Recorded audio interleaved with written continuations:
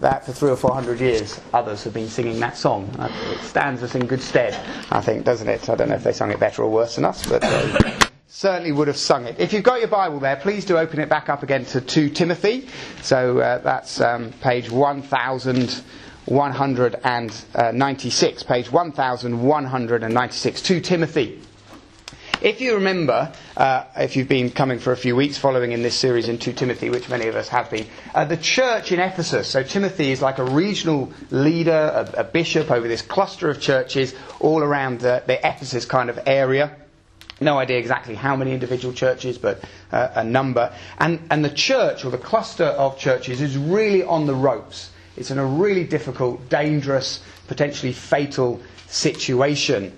Not simply because it's received one crushing blow, but a whole sequence. Our Isaac, who's 6, for a year now he's been doing karate lessons, about a year or so he's been doing karate, British military martial arts it's called, and he absolutely loves it. Ex-Royal Marine called Jamie, who actually our paths crossed when we were both about 17 or 18, Jamie and I, and now randomly we meet again 20 odd years later. Ex-Royal Marine, and this is his second career, and he takes these little kids, Isaac's the youngest at 6, up to about 11 years old, and teaches them a whole array of martial arts. And after a year, it's starting to get interesting. It's really a highlight for me. It's Monday early afternoon early evening on a Monday, because after a year Isaac's no longer just throwing the odd little punch in a slightly cack-handed kind of way. He's starting to put combinations together, and it excites me. So he can do 3 or 4 punches, then a little roundhouse kick, and then an axe kick, and there's this combination of half a dozen moves. And why that is important is if he ever gets to the point of competing,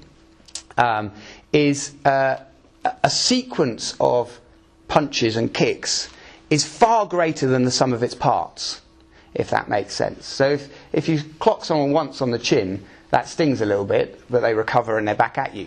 If you clock them twice on the chin, once an uppercut and then a kick into the gut, they're pretty much finished, aren't they? And so Isaac, just before half term, I was very excited.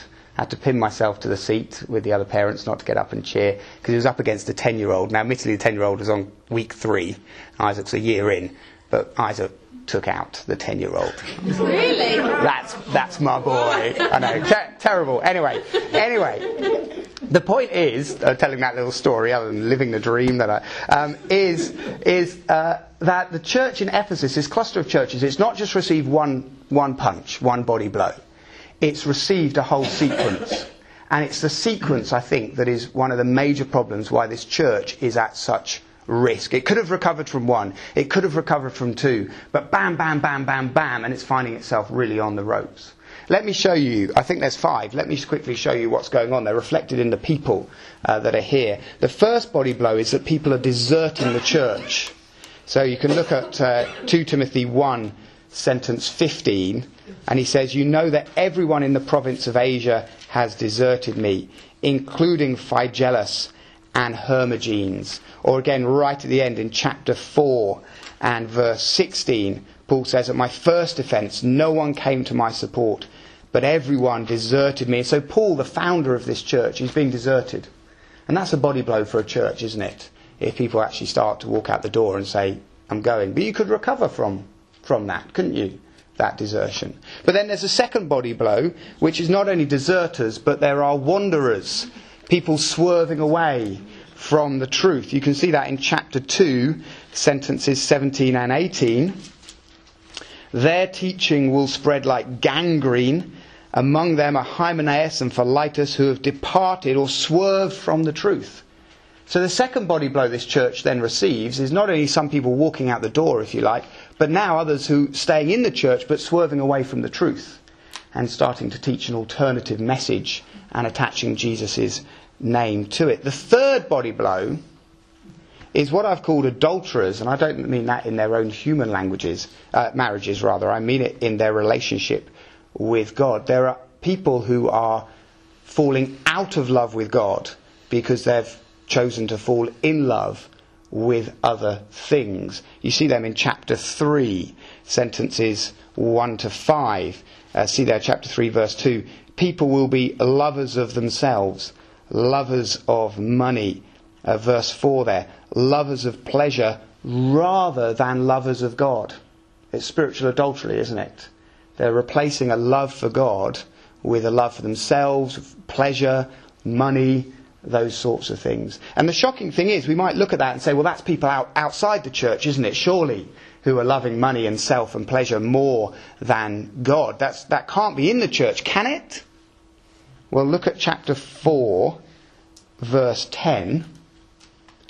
For Demas, because he loved this world, has deserted me and gone to Thessalonica. Now, Demas was a tried and tested church worker, been a Christian and a Christian leader for decades. And what's happened?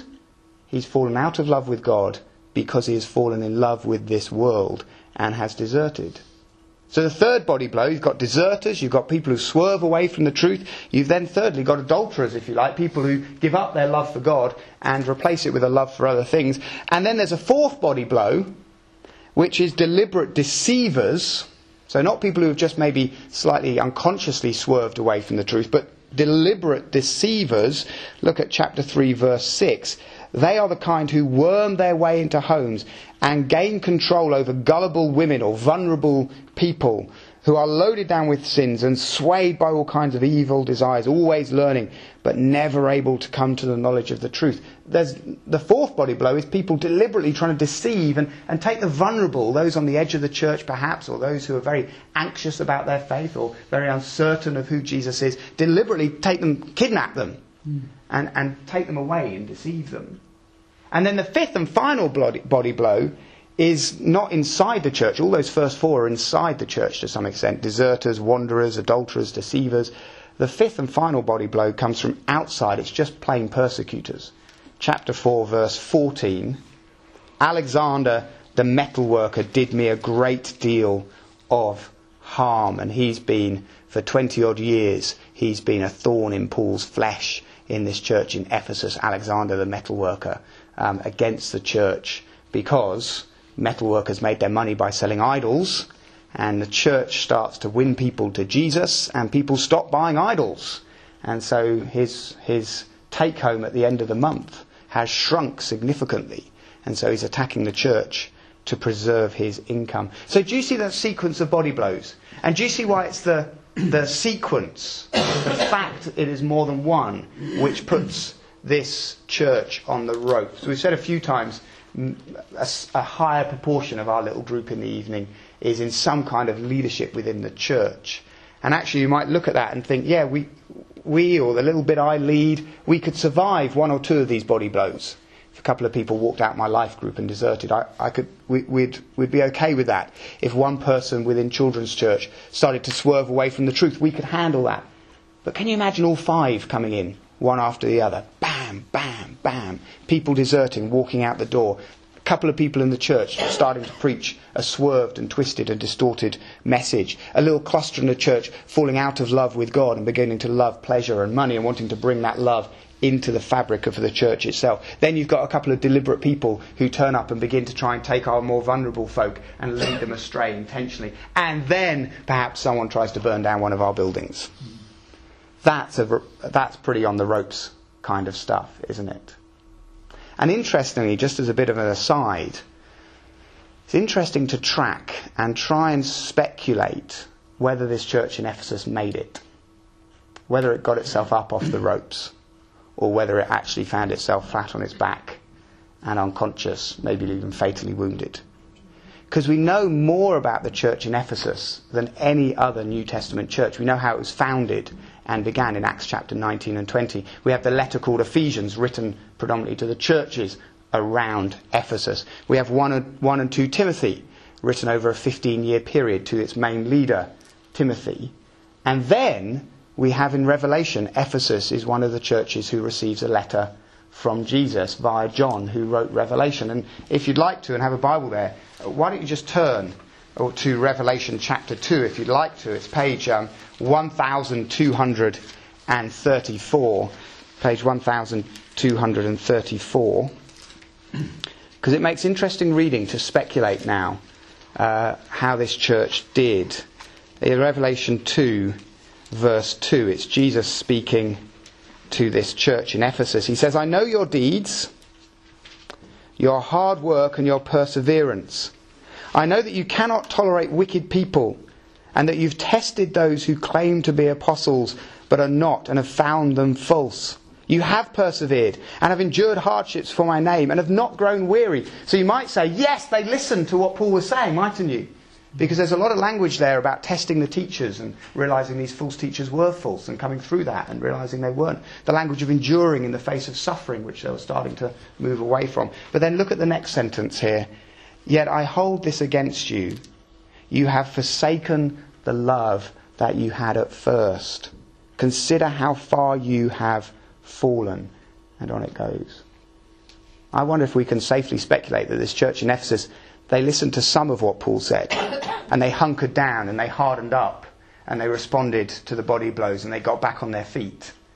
But in that hardening and in that strengthening, they somehow lost the tenderness and the closeness and the love and the intimacy that they should have with Jesus. Does that make sense? They chose doctrine over and above relationship, as opposed to going for both in there. My point of pointing that out, and it's somewhat speculative, you can come to your own judgment on the evidence there. My point in pointing it out is to say that if there is such a genuine and real risk of spiritual death for this church in Ephesus, then we can't be complacent ourselves, can we? Either as individuals, and recognising spiritual life is never something to be complacent about or to assume will continue, but also about our health as a church. And so the paragraph that I read and that I want to sketch in, if you like, is Paul's charge to Timothy. In fact, in my Bible it's called a final charge to Timothy, where Paul says, look, this is what you have to be like. In contrast to those 5 sets of people, deserters, etc., etc., this is what you need to be like. And you can see it because in verse 10 and in verse 14 he uses the same phrase. He says, but as for you, or you then. And then again in sentence 14, but as for you.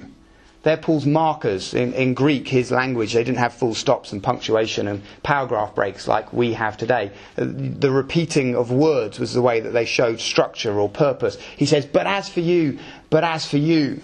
And the first one, 10 to 13, is about our model for true spiritual life, if you like. He says, remember what you've seen. And then the second instruction, sentence 14, but as for you, is about the manual for true spiritual life. Remember what you've heard. So let's take the first one. Remember what you've seen. What is the model for spiritual life? This is what he says. You, however, know all about my teaching, my way of life, my purpose, faith, patience, love, endurance, persecutions, sufferings. What kind of things happened to me in Antioch, Iconium, Lystra, the persecutions I endured. Yet the Lord rescued me from all of them. In fact, everyone who wants to live a godly life in Christ Jesus will be persecuted, while evildoers and impostors will go from bad to worse, deceiving and being deceived. I wonder if you can spot what he does there. He first holds himself up as the model to follow, doesn't he? You remember my teaching, my way of life, my purpose, and the my could appear before each one of those actually.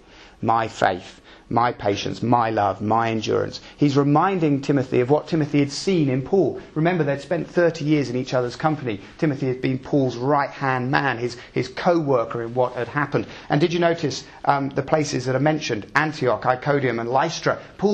Timothy was from Lystra. That's his hometown, Timothy's home place, where Timothy was converted and first met Paul. And Antioch and Iconium were places that Timothy was with Paul, and where Paul and potentially Timothy were thrown into prison. So he's saying, remember what you've seen. The model for true spiritual life is not to avoid suffering, but that suffering is a real experience, almost an authenticating mark of true faith. After all, as Jesus said, take up your cross and follow me, didn't he? The thing that should raise a question in our minds is at the end of sentence 11. Do you see what Paul writes? Yet the Lord rescued me from all of them. What can Paul mean by that? Because Paul's lounging in prison. He got beaten up. He was near death numerous times. He wasn't rescued. Is Paul delusional? He says a similar thing in chapter 4, verse 18, he says, the Lord will rescue me from every evil attack and will bring me safely into his kingdom. Well, Paul's life wasn't very safe, was it? I think what Paul is saying he's been rescued from is rescued from denying Jesus because of suffering. Rescued from being ashamed of Jesus and trying to distance himself from Jesus to avoid the imprisonment and persecution. I often wonder, I think back to my days in a rugby club and the amount of times I swallowed back acknowledging or admitting I was a Christian because I thought the banter would be too rich and fruity and I wanted to avoid it. And I think actually I let Jesus down there. I should have been praying like Paul. Rescue me not from the suffering but from the denial of Jesus because of the suffering. So he lifts himself up and says, I'm the specific model to follow. Suffering is not to be ashamed of if you want true spiritual life. But then he generalizes it in verse 12. In fact, everyone who wants to live a godly life in Christ Jesus will be persecuted. And so he says, it's not just me, it's not just Paul. Actually, follow anyone who's desiring to live a godly life. And one of the hallmarks of following Jesus is you will be like Jesus. We read that all the time, don't we? In Philippians, there's that shocking phrase where Paul says, I want to be like you in your death, my Lord. I want to actually suffer like Jesus, not because of some sadist, oddity, personality quirk, but because it is a hallmark of following Jesus. If they murdered our king, what can we expect if we follow him? It's very challenging stuff. I find verse 12 incredibly challenging when I reflect on my own life and the absence of any real suffering. In fact, everyone who wants to live a godly life in Christ Jesus will be persecuted. The worst I've had is a peanut flicked to my head. I'm quite serious. It's the worst, I think, persecution I've experienced as a Christian, giving a talk in front of a group, was someone lobbing a peanut. Someone lobbed a bottle once, that was a bit worse. But Ninja Reactions, I caught it, it was awesome. Like that. So first he's held up the models we should follow, and to not be ashamed or embarrassed about suffering. And it's cool, isn't it? It's true, isn't it? We become like those we imitate. Over half term we visited my mum and dad at the same time that my older brother, I have an older brother, 2 younger sisters. My older brother was there with his wife, Russell and Catherine, and their little boy Matthew. Matthew's about 18 months old now. And my brother has quite a distinctive walk. I used to give him quite a lot of banter about the way he walked, about poles and orifices and things, about how my brother would kind of walk like in a particular straight-backed manner. What's strange is Matthew at 18, and my brother's kind of takes a primary role in caring for him, walks just like my brother. It's really strange to watch. It's like a proper mini-me. And they were walking down my mum and dad's little lane outside their house, and I was watching them from behind yesterday afternoon. And it literally is like a mirror image. This kind of very straight back, like his body's not moving and his legs are going like this. Because you become like those you imitate or emulate, don't you? So Paul is really clear here. He's saying make sure you've identified those you follow correctly. And one of the hallmarks of who to follow, the true spiritual life, is they suffer for Jesus. What about the manual then for true spiritual life? If the first thing was the model, what you've seen, Paul and others, this second one is the manual, what you've heard. Remember what you've heard. So now sentence 14. But as for you, notice that again, but what about you? But as for you, continue in what you have learned and become convinced of, because you know those from whom you learned it, and how from infancy you have known the Holy Scriptures, which are able to make you wise for salvation through faith in Christ Jesus. All Scripture is God-breathed and is useful for teaching, rebuking, correcting and training in righteousness, so the servant of God may be thoroughly equipped for every good work. So clearly now, the Bible, the Scripture as it's called here, and Paul would have explicitly been referencing the Old Testament, because the New wasn't yet gathered together and put together, but we can read it as what we would call the whole Bible, Old and New Testament. Clearly that's now at the centre of Paul's thinking here, isn't it? And I think he says 3 things to Timothy when it comes to getting the Bible in its right place. First of all, he says it's nothing new. It's nothing new. Notice the word in verse 14. But as for you, continue in what you have learned. There's no master's level in Christianity, there's just the bachelor's level. Does that make sense? You cannot outgrow or overdevelop what the Bible has to say. Continue. There's nothing new. And so as soon as someone comes in, I think, if you're looking for markers, and a number of you have said to me over the course of the last couple of months, how do you identify today's false teaching? And it's a really good question, because it's always subtle. It's always incredibly subtle. Remember, Timothy, after 30 years in Christian leadership, didn't see it. Paul had to write to him and say, don't you realise what's going on? I think one of the markers is, as soon as someone starts to say, this is a new thing, this is a new revelation from God, this is a new vision, this is God communicating in a new way, that should ring alarm bells. God's word is ever fresh in its application, but it is timeless in its reality and its truth. As soon as someone starts coming in and saying there's a new thing, I think that should ring an alarm bell. Actually, no, nothing new. Continue in what you have learned. Never outgrow the Bible. Never put the Bible in second place. Never use the Bible as the launch pad to reach something higher or more. Continue in what you've learned. So nothing new. The second is nothing complicated. Look at sentence 15. And how from infancy you have known the Holy Scriptures, which are or which were able to make you wise. Infancy, the word infancy there, from childhood, your Bible might say, is the word for a toddler. A wee one, a little one, 18 months, 2 years old, 3 years old. Remember that actually you knew the Bible from when you were 2 or 3 years old, and at that age it made you wise for salvation. That's how the language flows through. That Timothy, as a toddler, grasped the truth of the Bible sufficiently to put his faith in Jesus. And so I think as soon as something is becoming complicated, it takes a guru or a mediator to explain it to you. You require someone else other than Jesus to give you access to this new thing. That's an alarm bell should ring. No. There is only one mediator between God and man. The man Christ Jesus, Paul writes in 1 Timothy. And thirdly, it's nothing else. Do you see sentences 16 and 17? All Scripture is God-breathed and it's useful for teaching, rebuking, correcting and training in righteousness. There's a complete array of what it can be used for.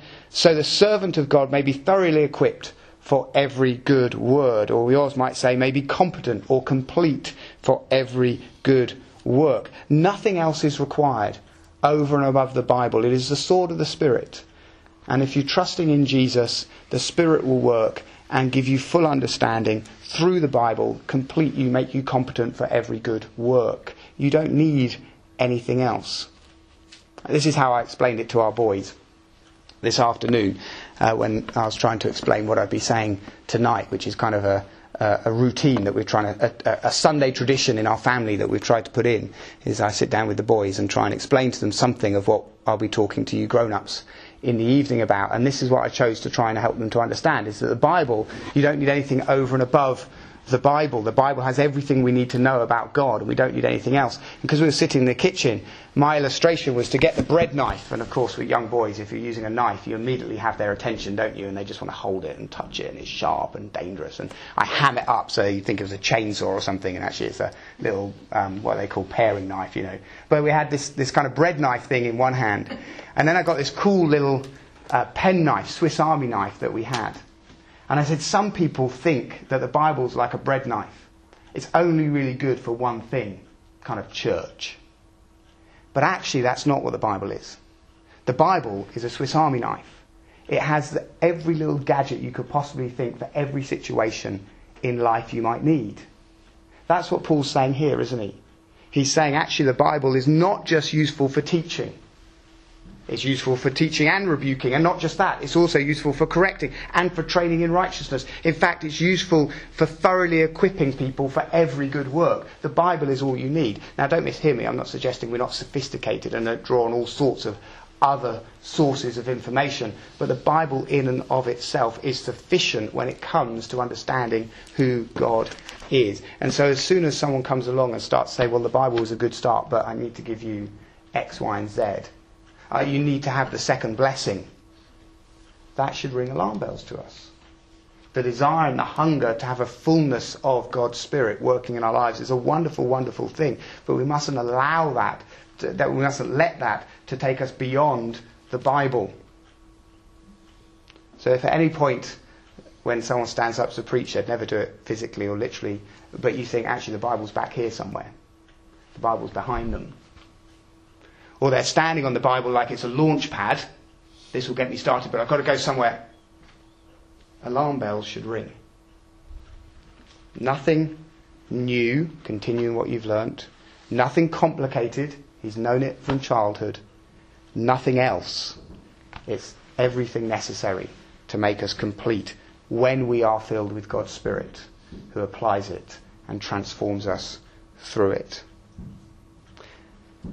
The last thing to note, and I find this interesting, is there's two outcomes that this centrality of the Bible gives us. The first is in verse 15. It says it makes us wise for salvation through faith in Christ Jesus. That's about what we might call justification or initiation. That's the beginning, the way in, isn't it?